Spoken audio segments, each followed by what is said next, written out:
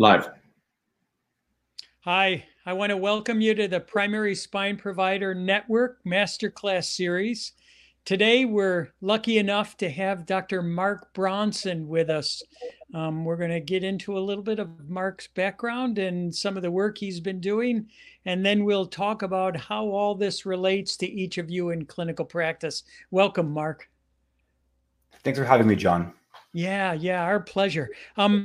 If we can start, why don't you let me know a little bit about your background, where you went to school and where you set up practice? Yeah, sure. I mean, it's like the classic chiropractic origin story, right? So Yeah. I'll go way back. I'm a first generation chiropractor.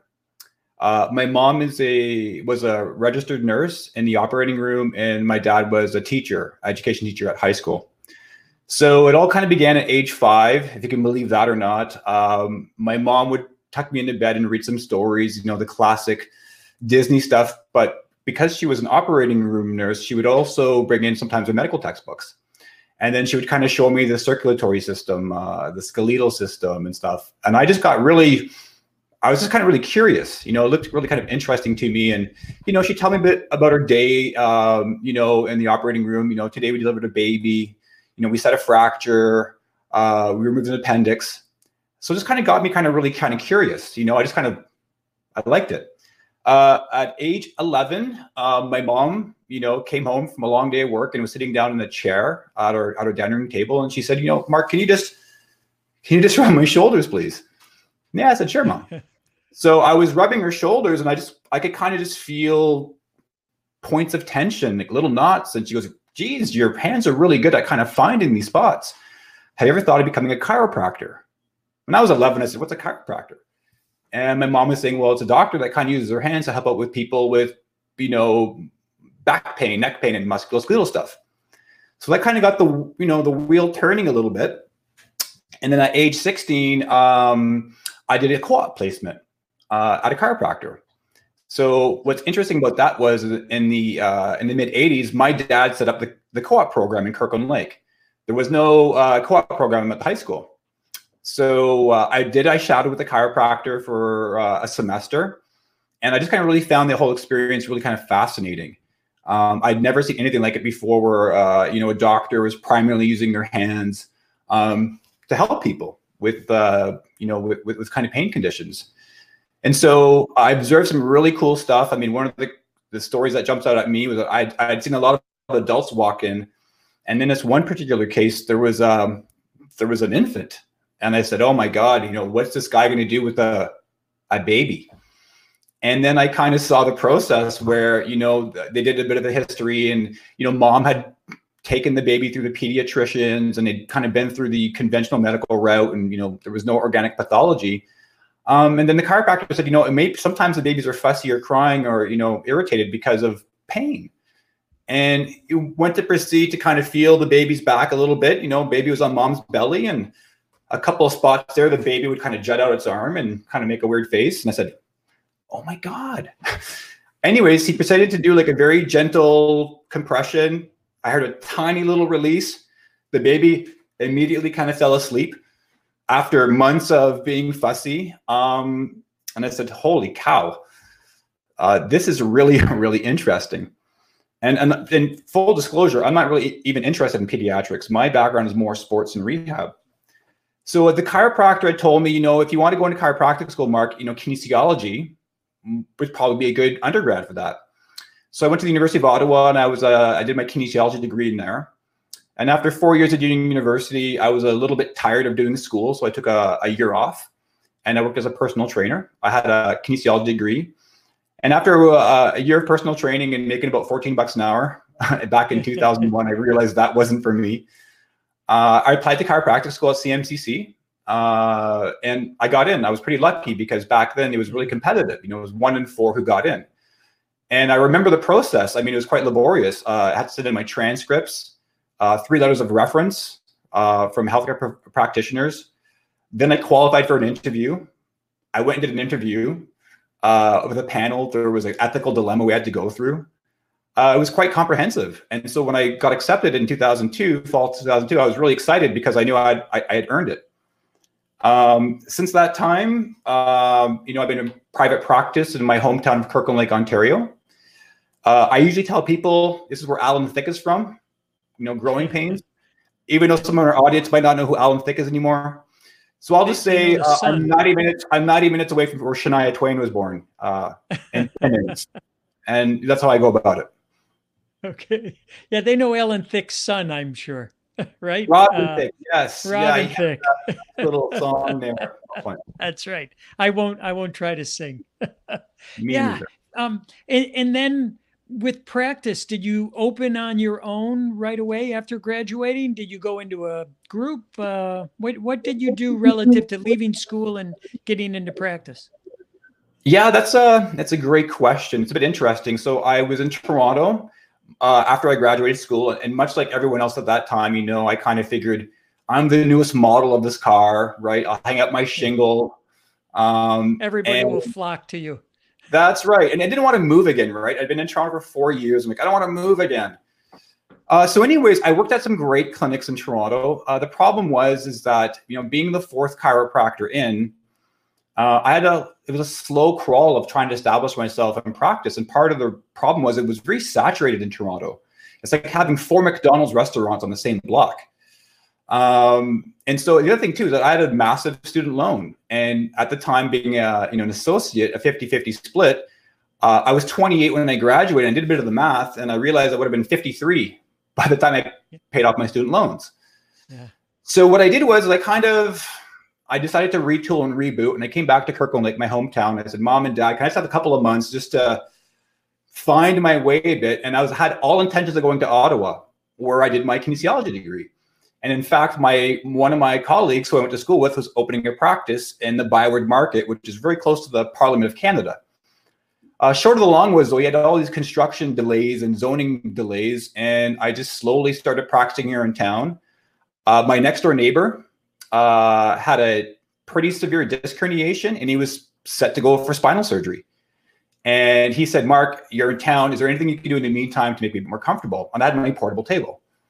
And he says, I don't like chiropractors, but I like you. I said, okay. And anyway, short of the long was after 6 weeks, surgery was canceled. He was able to return back to work. He'd been off all his opioids. And when I observed him in his house, what he was doing, classic education things, right? He had flexion related back pain. It would shoot down into his leg. He was going to the dishwasher and, my leg. And I said, why are you doing that? Yeah. And he said, I don't know why I'm doing that. And I kind of taught him a bit of a hinge. And through processes like that, there was some soft tissue done, a little bit of manipulation, a little bit of acupuncture, exercises, activation, education, and so on. He got better. And what was crazy about it is I had written a nice little clinical note to send back to the orthopedic surgeon in Sudbury. And the Sudbury orthopedic surgeon was so impressed with my work and my clinical note, which I have to give credit to Dr. Glenn Harris from CMCC. He was my one of my clinicians there, who taught me how to write a really professional note. And she used that note as a template for her students. Yeah. And I basically just got busy, word of mouth. I'm in a very small town of 8,000, so my neighbor said, Mark, help me out. And the next thing you know, I get a phone call, can you help me out? And I drive with my portable table to their house. And after a couple of months of that, people are saying, well, oof, my house is kind of messy. Can we go to your house? And I had to ask my parents, can we turn in my sister's bedroom into a temporary office? So I did that for 8 months. And then by the time 8 months rolled, I was getting so many referrals from physicians, nurse practitioners, physios, and so on. I just stayed in town because I didn't want to move again. And so it was very serendipitous. I stayed in Kirkland Lake by a complete accident.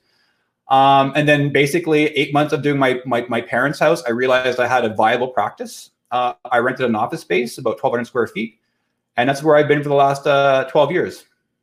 Yeah. Two really key features of what you just mentioned, Mark, that I think are worth noting. Number one, that you adopted a very patient-centered approach to what you were doing, right? You were looking, I need to do what I need to do for my patient, regardless of whether I have a $8,000 flexion distraction table or a portable table. So, you kept it very patient-centered. And secondly, it was building those relationships through quality work and patient-centered work that really helped you get going. So it's about, it always, it always ultimately ends up being about relationships and building those relationships with your patients, with other providers. Yeah. Yeah. So and you, it's much easier to and build that's a, if you have good outcomes. yeah, yeah. I've an interesting point about that I want to, that is worthy of a little bit of discussion. Yeah, the outcomes are, I mean, that certainly sets the stage for getting the attention of the orthopedic surgeon and think, holy cow, this patient is doing much better. Once you have some trust, though, it becomes almost secondary. They're more concerned that you're doing evidence-based care, the referring provider, you're doing evidence-based care, and that you're very patient-centered in your approach. And if the patient gets better, great, that's phenomenal. Even if they don't, it's okay as long as they know you're doing an evidence-based approach that's very patient-centered. So, it's building those relationships that I think ultimately carries everything forward to such a large extent, which is wonderful. Now, after practicing, at some point or another, you made this decision to start evidence-based chiropractic as a Facebook group. And how did you feel compelled to do this? Was that just a serendipitous occurrence? How did that come about? Yeah, the EBCN origin story. So I'll take you back to 2006 when I graduated, right? It was a very lonely era back then to call yourself an evidence-based chiropractor 14 years ago. Yeah. It wasn't mainstream. It wasn't really known. So it was a difficult proposition a little bit. Because I said, oh, I'm this evidence-based chiropractor. And like, what do you mean? I mean, because don't forget too, like you have some people saying that evidence-based chiropractic is an oxymoron. Yeah. And so I had to kind of go through that a little bit. But regarding the group specifically, I've always been a bit activist in nature. And in 2006, I was going on the interwebs. I was trying to having these good discussions, and it kept coming back that, you're a chiropractor, quack, sham, placebo effects, and so on.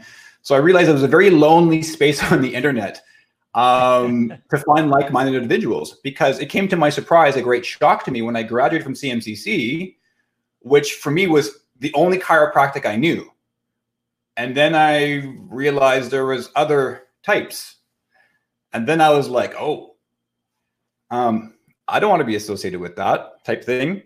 So regarding the group, it basically started as there was nothing on there where I could have like-minded individuals discuss research, discuss practice, discuss patient-centered care in a professional way.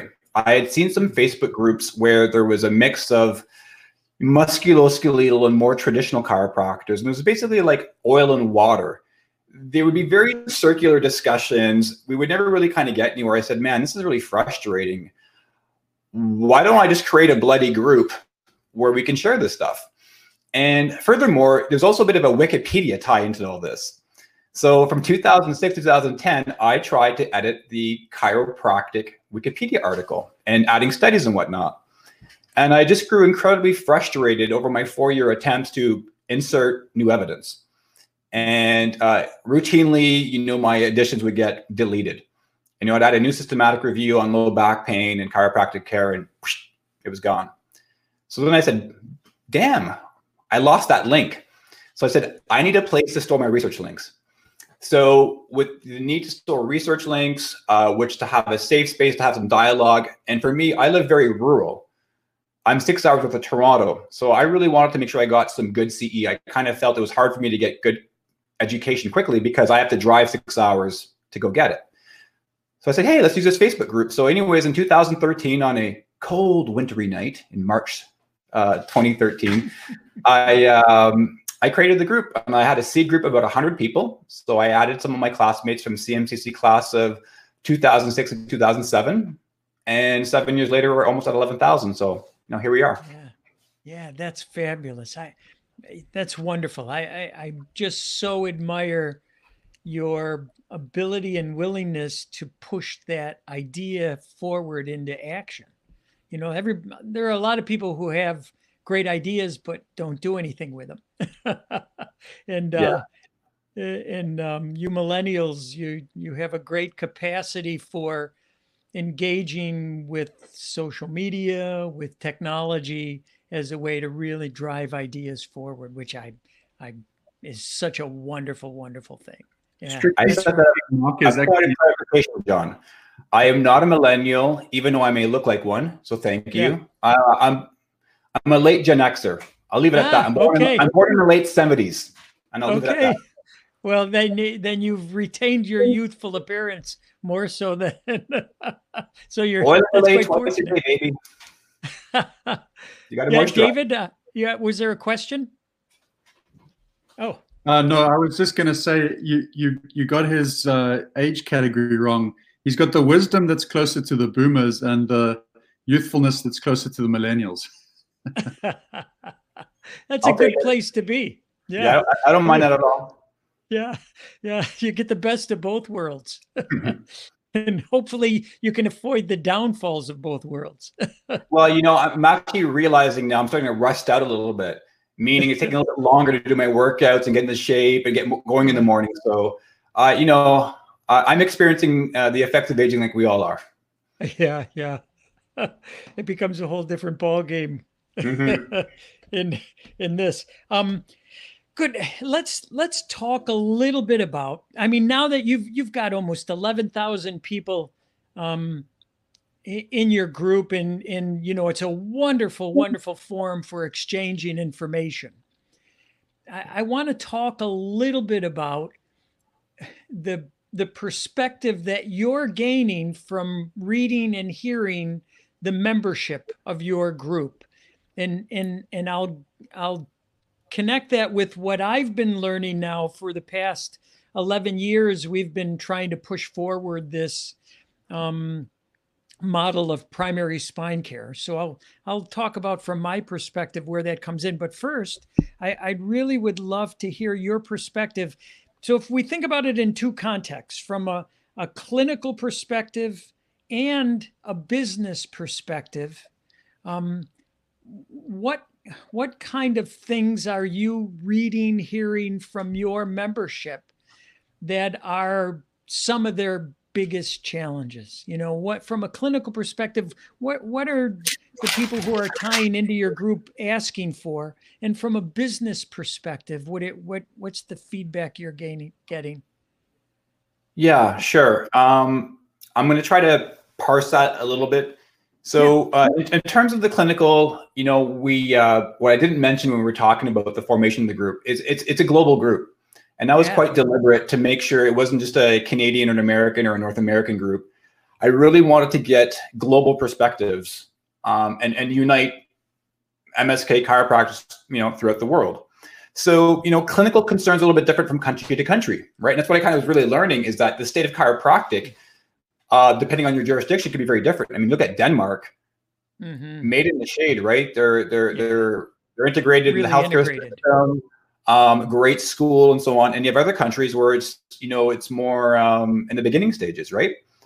So, but I think, and also depending on your experience, right? You know, clinical concerns of recent or new grads is a bit different than those who are 15 or maybe 30 years in the game. So I'll speak a little bit more about maybe I'm within 15 years.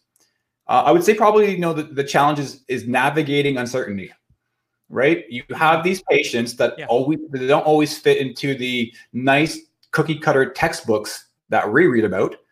And, you know, there's a lot of gray zones.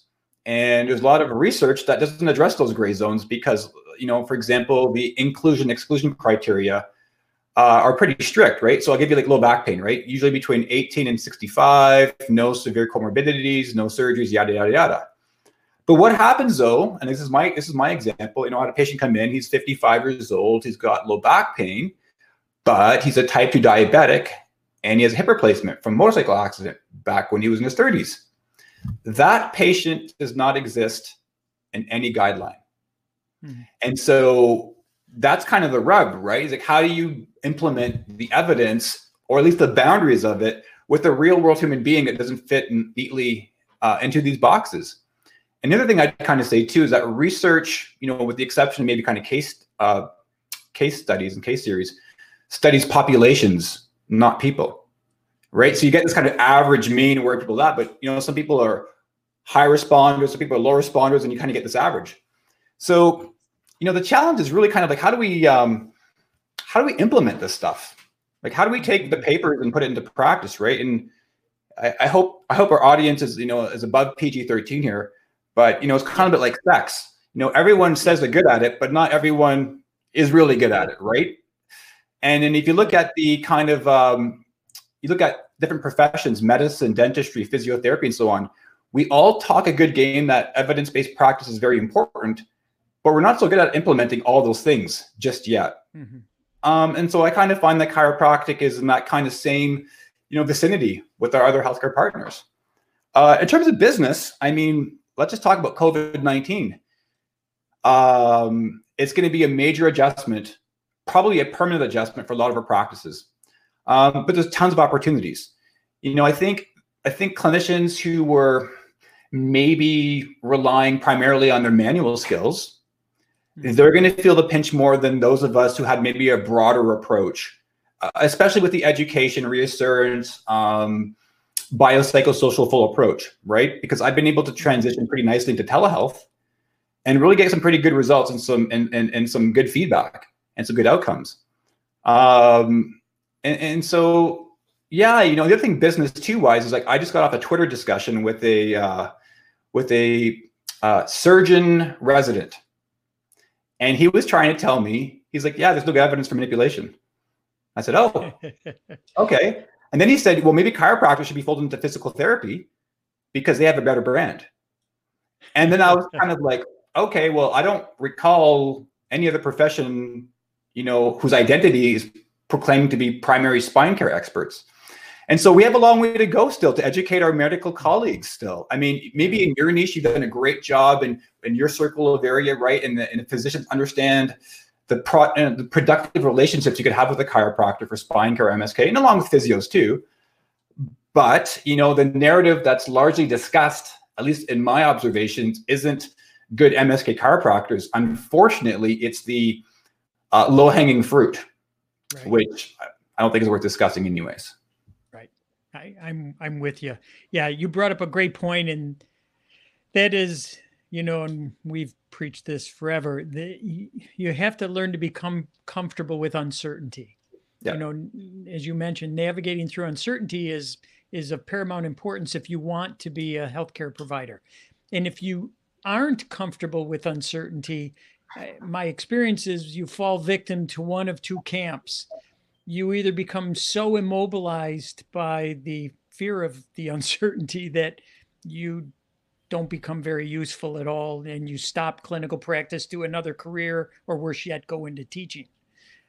Or you become so uncomfortable with the uncertainty that you fall victim to some of the practice management groups who now are going to tell you exactly what to say and what to do, and you turn off your rational brain and you just fall victim to that whole model. So yeah, becoming uncomfortable with uncertainty is something that hopefully the schools will do a better job of addressing and incorporating. But it's a great point. And and then from a business perspective, this whole notion of what COVID has done is it's there have been telehealth companies around for several years.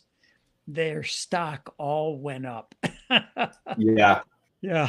Because telehealth is now, I think it will, face-to-face care will come right back up, but telehealth isn't going anywhere just because COVID goes away.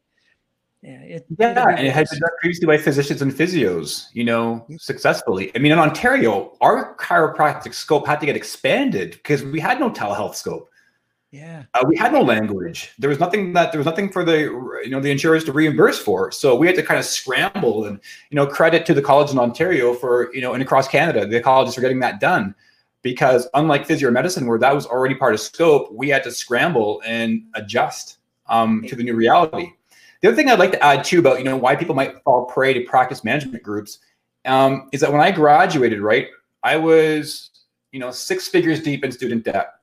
Yeah. And when you have somebody telling you, saying, hey, man, all of uncertainty, if you just kind of believe that the adjustment works all the time and you stop worrying about all these other things, you just get things moving, so to speak, it can be very lucrative. And sometimes students or new graduates have that financial desperation, which unfortunately leads them down that path. It's maybe not even a choice they want to do, but feel compelled to do. And now they're kind of in that limbic brain system, right? Like physiological needs, Maslow's level 1.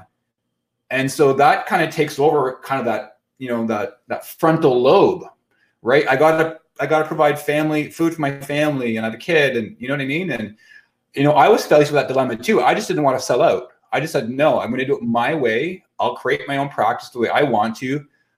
And I'm persistent that way. That's just who I am. Yeah, it's a great point. It really is a brave new world where when you graduate today, you have a home mortgage, with no house. But yeah. Yes, and that absolutely adds a level of complexity to your choices. And I my heart goes out to the new grads. Not only is that issue of navigating uncertainty, but you've got the stress of that financial burden. Yeah, it's definitely, again, an issue that we need to look forward to in terms of how it can be dealt with. And it's most health professions, that seems to be the case nowadays. Yeah, and it takes more courage to hang in there with a model. That's why your group becomes even more significant, Mark, where you're promoting an evidence-based model where people say, gee, now I have some colleagues, I have some mentors who are practicing and successful in practice and following an evidence-based model. So that's one of the myths I'd like to take out is that you can't be evidence-based and be financially successful. Oh, you for sure can. Yeah. It might take a little bit longer. I mean, for me, I got rolling within 2 to 3 years for my practice to really get going, and that's because I'm in a very small town of 8,000. It's my hometown. People know my name. But I think clinicians, new grads have to be realized you got to put in that first 5 years. It might not be all pizza and fairy tales in the beginning, but when you're building a practice, when you're building a brand, I mean, it doesn't happen overnight. And so you have to kind of stick with the game plan. I mean, they were patient enough to do 7 years in university and get through this stage. Right. What kind of 5 more to take that academic experience and translate it into pragmatic experience? Yeah. Hey, when I was giving some thought to our discussion today and thinking about, what challenges do I see as a boomer? I'm right in the dead center of the baby boom generation. And from my experience in 30 years in practice, what would be the business challenge that I see and the clinical challenge that I see? It is from that perspective of someone who's no longer in clinical practice and had spent 30 years in practice. I would combine them. And, from my perspective, it's more of a 20,000 foot view. That the business challenge and the clinical challenge that I see that I would like us to address are the same. And that is, where do I, as someone who deals, and I would lump physical therapy even in with us, even though there are differences in terms of what we want and need as professions, but where do I fit into the new healthcare system, where healthcare is going? And a lot of that for me revolves around our identity as a profession. Yes. Who are you? What role do you play in the healthcare system?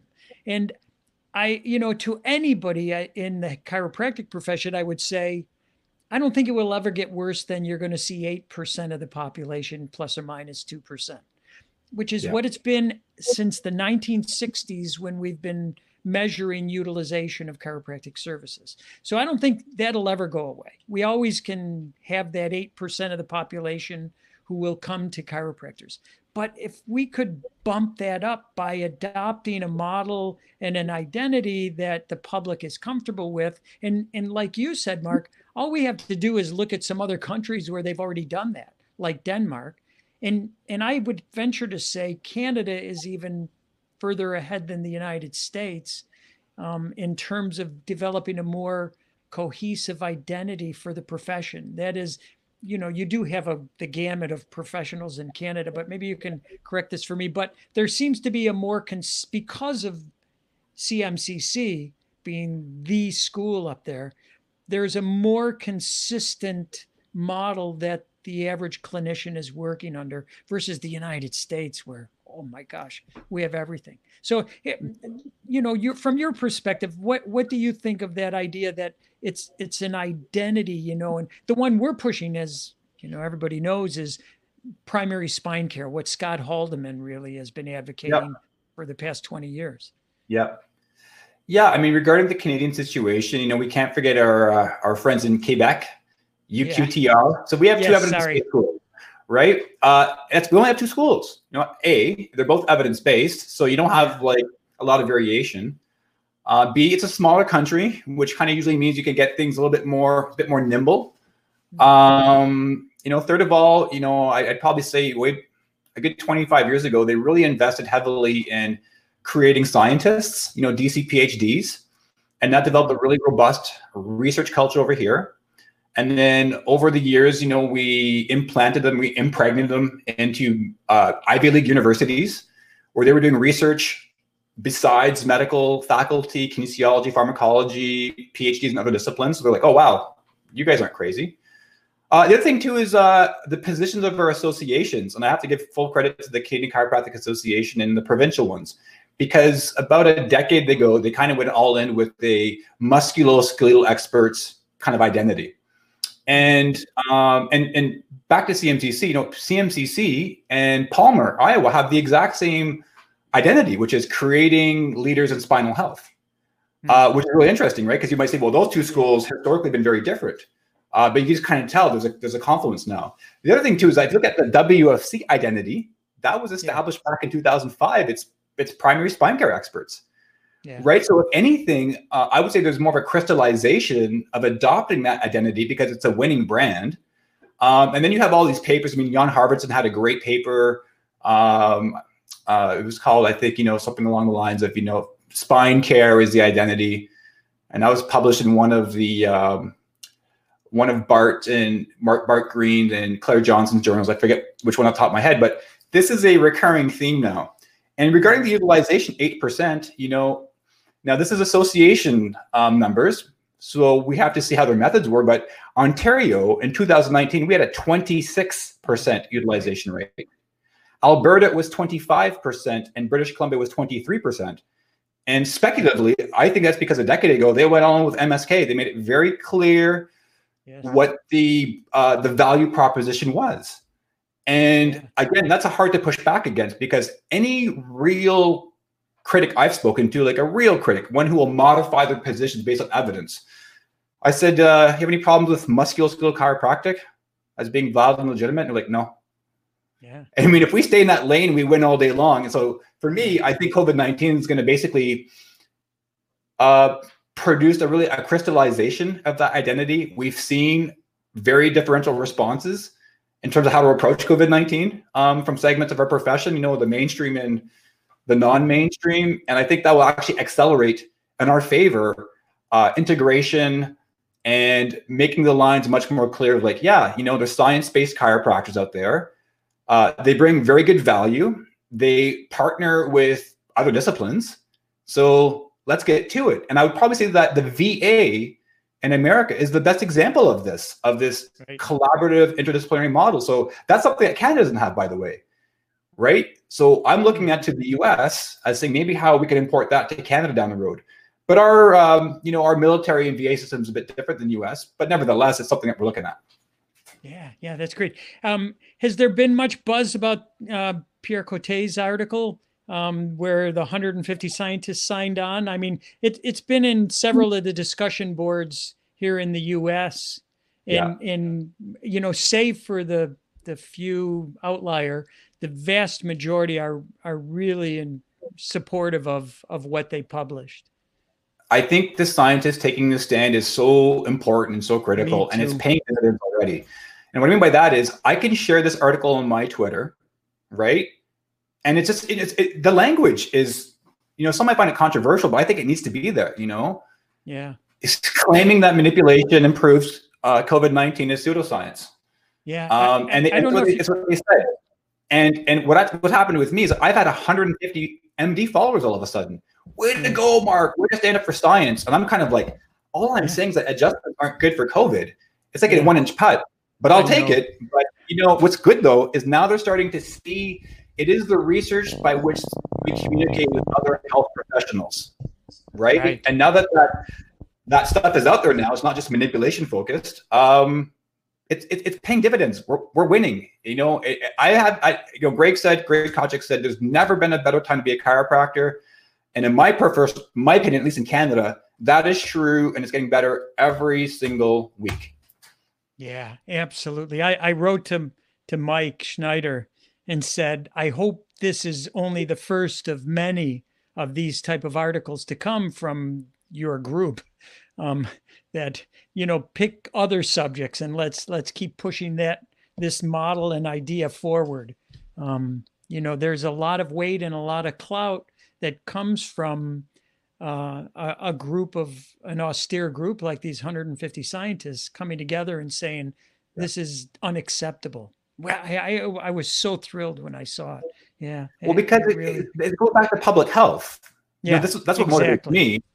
That's my end game. Is that I think Dr. Haldeman had a quote during one of the McAndrews lectures where it's like it's time for chiropractic to stop focusing on itself and protecting the baby. It's time to focus on the patients now, right? We have to kind of basically he was suggesting that this time to walls up and I know we needed that back in the day when we were being restraint of trade, right? The MA situation way back then.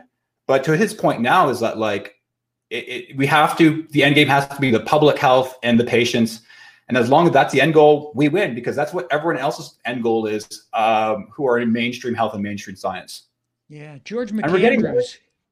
Absolutely, Mark. George McAndrews, the attorney for the Wilk antitrust lawsuit, is credited with saying the most difficult part about his defense was not the claims of the AMA. It was the fact that good chiropractors didn't stand up and condemn the behavior of the bad chiropractors. He said that was the most difficult part in the court that he was dealing with. For me, this article by Cote et al. Addresses that. It's a group of 150 scientists who have a DC degree standing up and saying this is unacceptable behavior. I loved it. Yeah. And then we also have a younger generation, right? Like, for example, I'm a late Gen Xer. That wasn't my battle. Yeah. Versus the AMA, right? I'm not part of that generation. I frankly don't care. And the millennials, that's like 1987. They're not even born yet. Right. So, and also they're savvy with the technology, right? And they don't mind taking these positions too. I love the fact that as long as we remain respectable in our critiques and it's reasonable, we can have these difficult discussions. But when you start debasing people and ad homs and improper language, I jump out then, because it's not the right way to do it.